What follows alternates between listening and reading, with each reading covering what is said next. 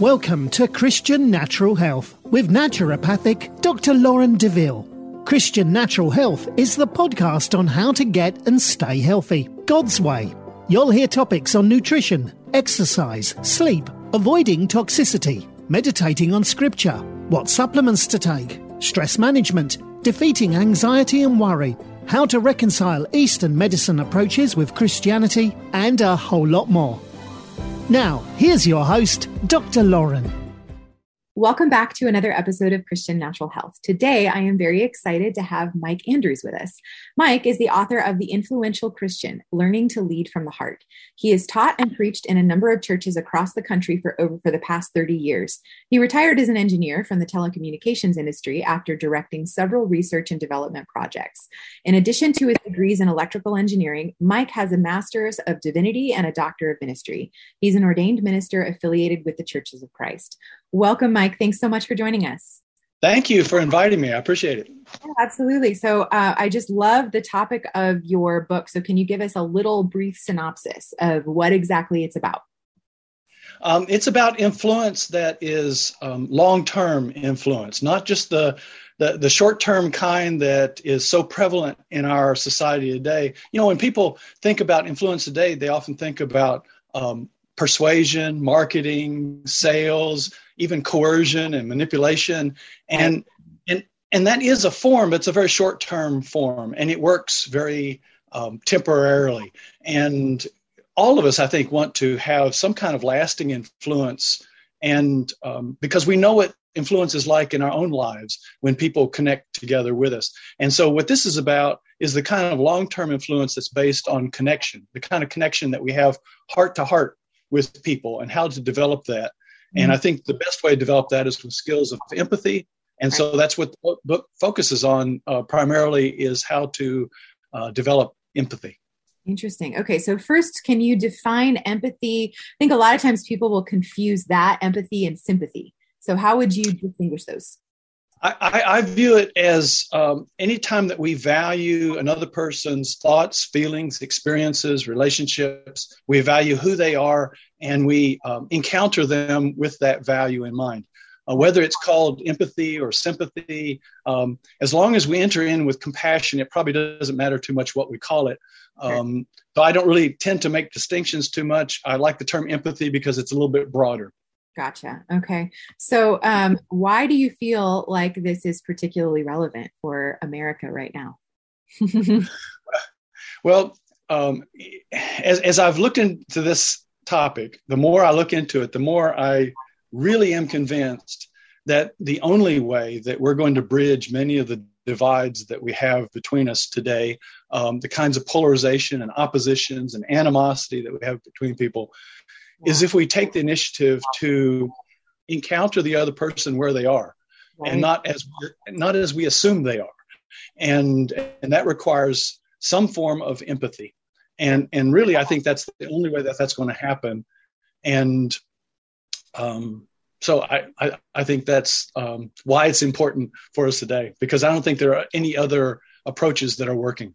Mm-hmm. Yeah, for sure. So, and because the world is so polarized right now, how do you feel like empathy can help us to begin to understand people with whom we disagree and maybe find common ground or a good relationship?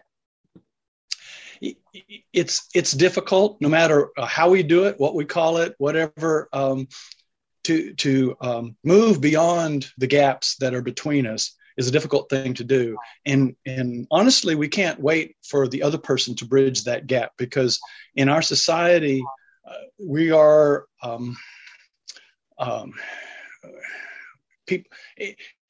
encouraged to increase the gaps rather than decrease the gaps, I guess is what I'm trying to say. And so in order to bridge those gaps, we have to be willing to take the initiative to move in the other person's direction. That's not always going to work well. There are times when people are not going to reciprocate, but that doesn't mean it doesn't help. I think empathy always helps, and we need those kinds of skills, rather than assuming that there are some people who can do that and some people who just don't. Right. That is one view of empathy, that it's kind of innate. You either have it or you don't. I don't subscribe to that view. I think that people can develop it. It's kind of like developing a virtue where you move in the direction of something so that you can become more like that. And in a Christian framework, we allow the Spirit to help us in that direction to move that way. So it becomes kind of like a spiritual discipline, like prayer or meditation or scripture reading or singing or things that put us in a position where God can work with us. I think empathy is a lot like that, particularly when the goal of our empathy is to love the other person. Then I think it becomes very much like that kind of virtue or spiritual discipline, and God will help us move that way. But we've got to take the initiative, and that's what's hard, particularly with people who are used to talking. It's hard to begin listening, and the first step in empathy really is to value and listen to the other person. Gotcha. So in your book, you kind of break down some of the processes of what you should focus on step by step with the Holy Spirit's help in order to begin to cultivate this.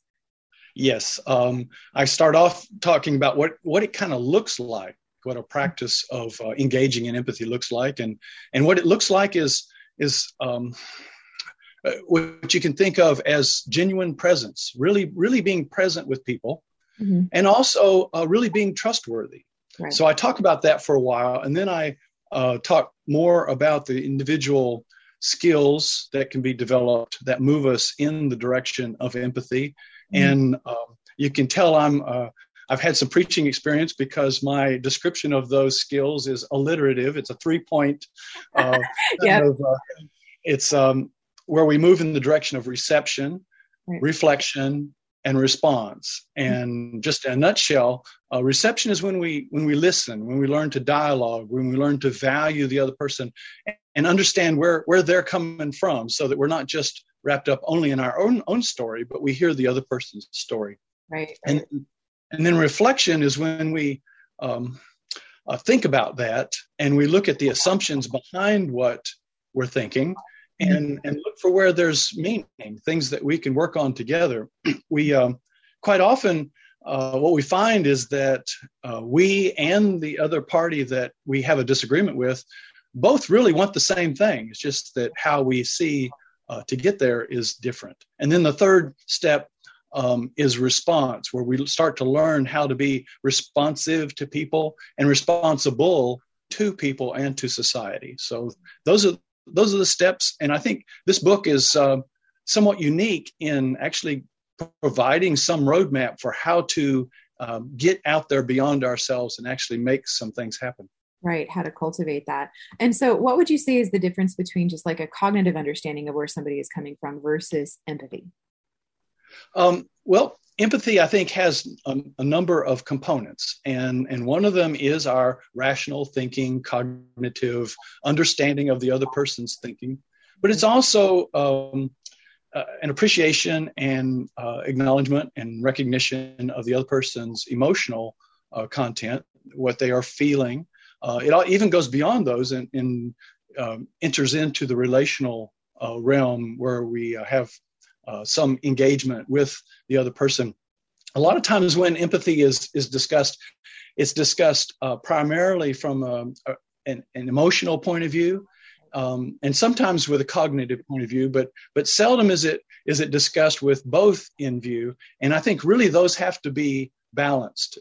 There's a balance between the cognitive and the affective or the emotional that we've got to keep. Otherwise, we end up if the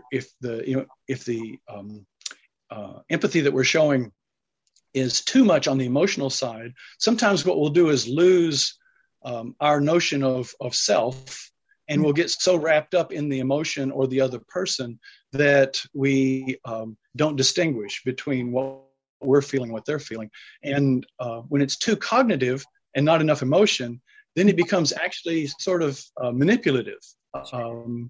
In my book, I associate these different aspects of empathy, different extremes of empathy, with some of the characters in the Peanuts comic strip.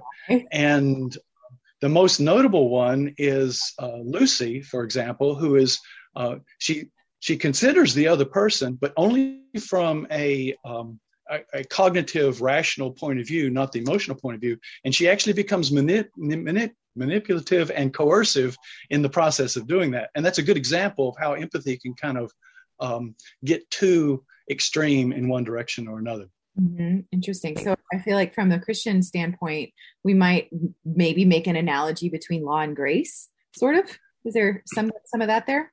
I think there is that kind of tension or balance or combination of things together. There's a number of combinations that work with empathy. Another balance that we have is the balance between our awareness of ourself and our awareness of the other person. Mm-hmm. So we don't get too absorbed in our own view of what the other person is going through, nor do we get so absorbed in the other person's view of what they're going through that we lose any sense of boundaries. So there's a number of tensions or balances here. And I like between law and grace, I think that's truth and grace would be another way of saying that, perhaps. Right. That is a good way to balance it. Mm-hmm. Yeah, I like that you bring that out of the idea of if you're too empathic in the emotional sense, you lose the sense of boundaries. I think there's a lot of people who work with others to try to help them, people in counseling and people in those kinds of professions that can easily fall off into that other side and then learn how to create those boundaries so that they can be emotionally healthy in order to help others. So I totally see that.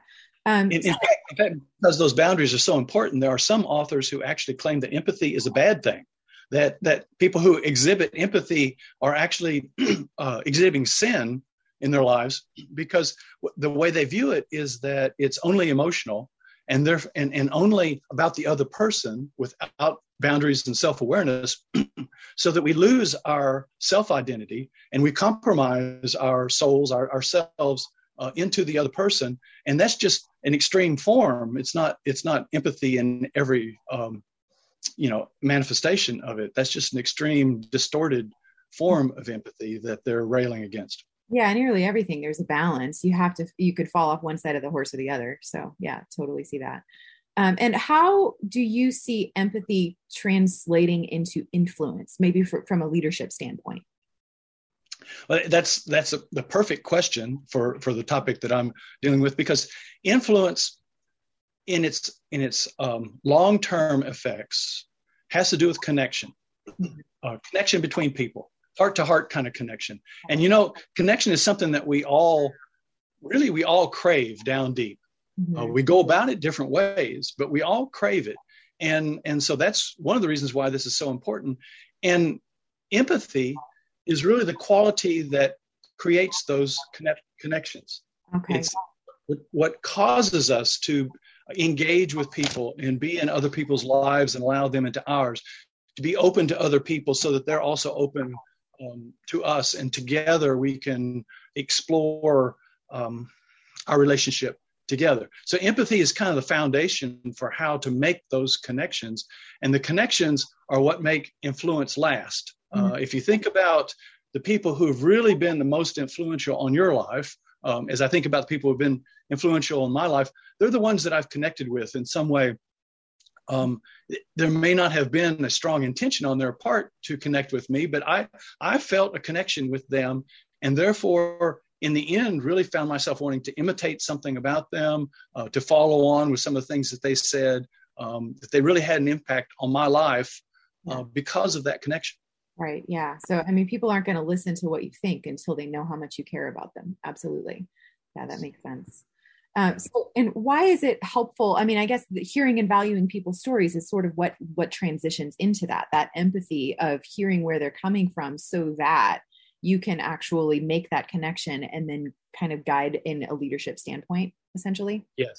Yeah. Yes. Our stories are really vital for this whole attitude, this whole approach. But we have to remember that there's more going on than just our own story.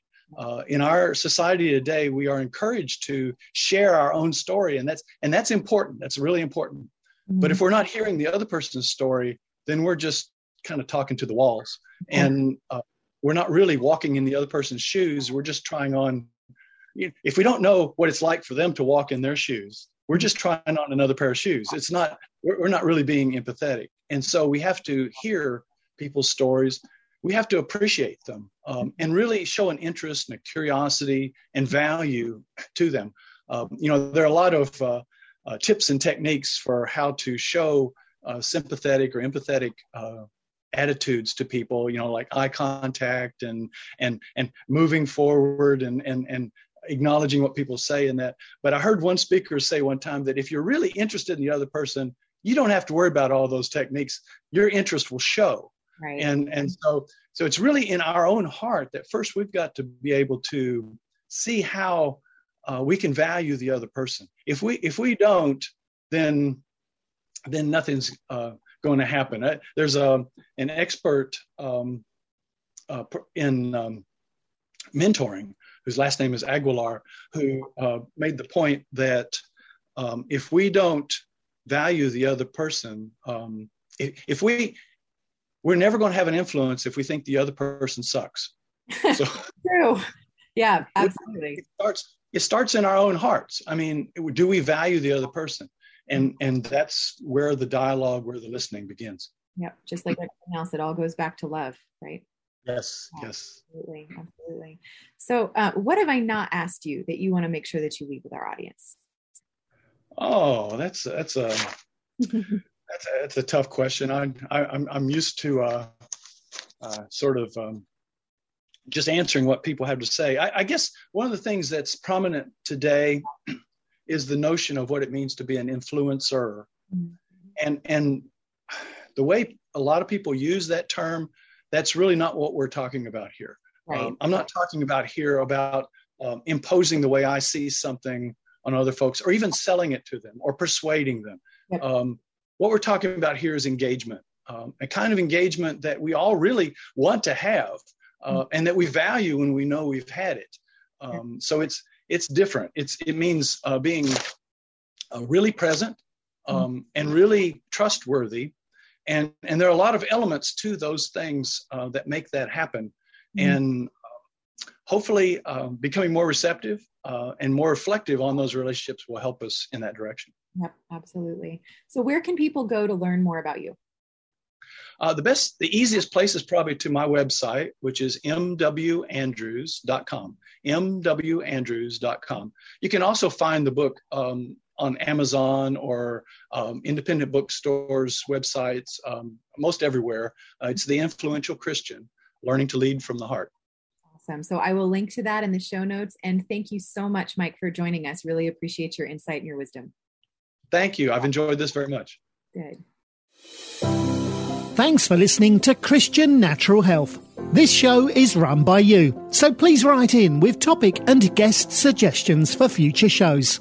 For more great content, subscribe to Dr. Lauren's blog at www.drlaurendeville.com or follow her on Facebook or Twitter at Dr. Lauren DeVille.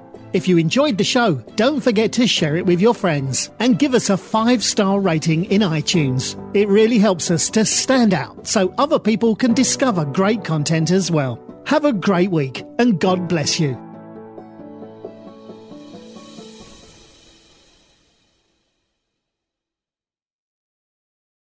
God's Word will change our life, but sometimes it's hard to know where to start. Well, that's where I come in. I'm Jody Nisnik, host of So Much More, Creating Space for God, a scripture meditation podcast. And each week, I guide you through a scripture, giving you space to listen to the Spirit and pray about what's on your heart. Then we have a thoughtful conversation with guests to help us go deeper. Listen and subscribe at lifeaudio.com.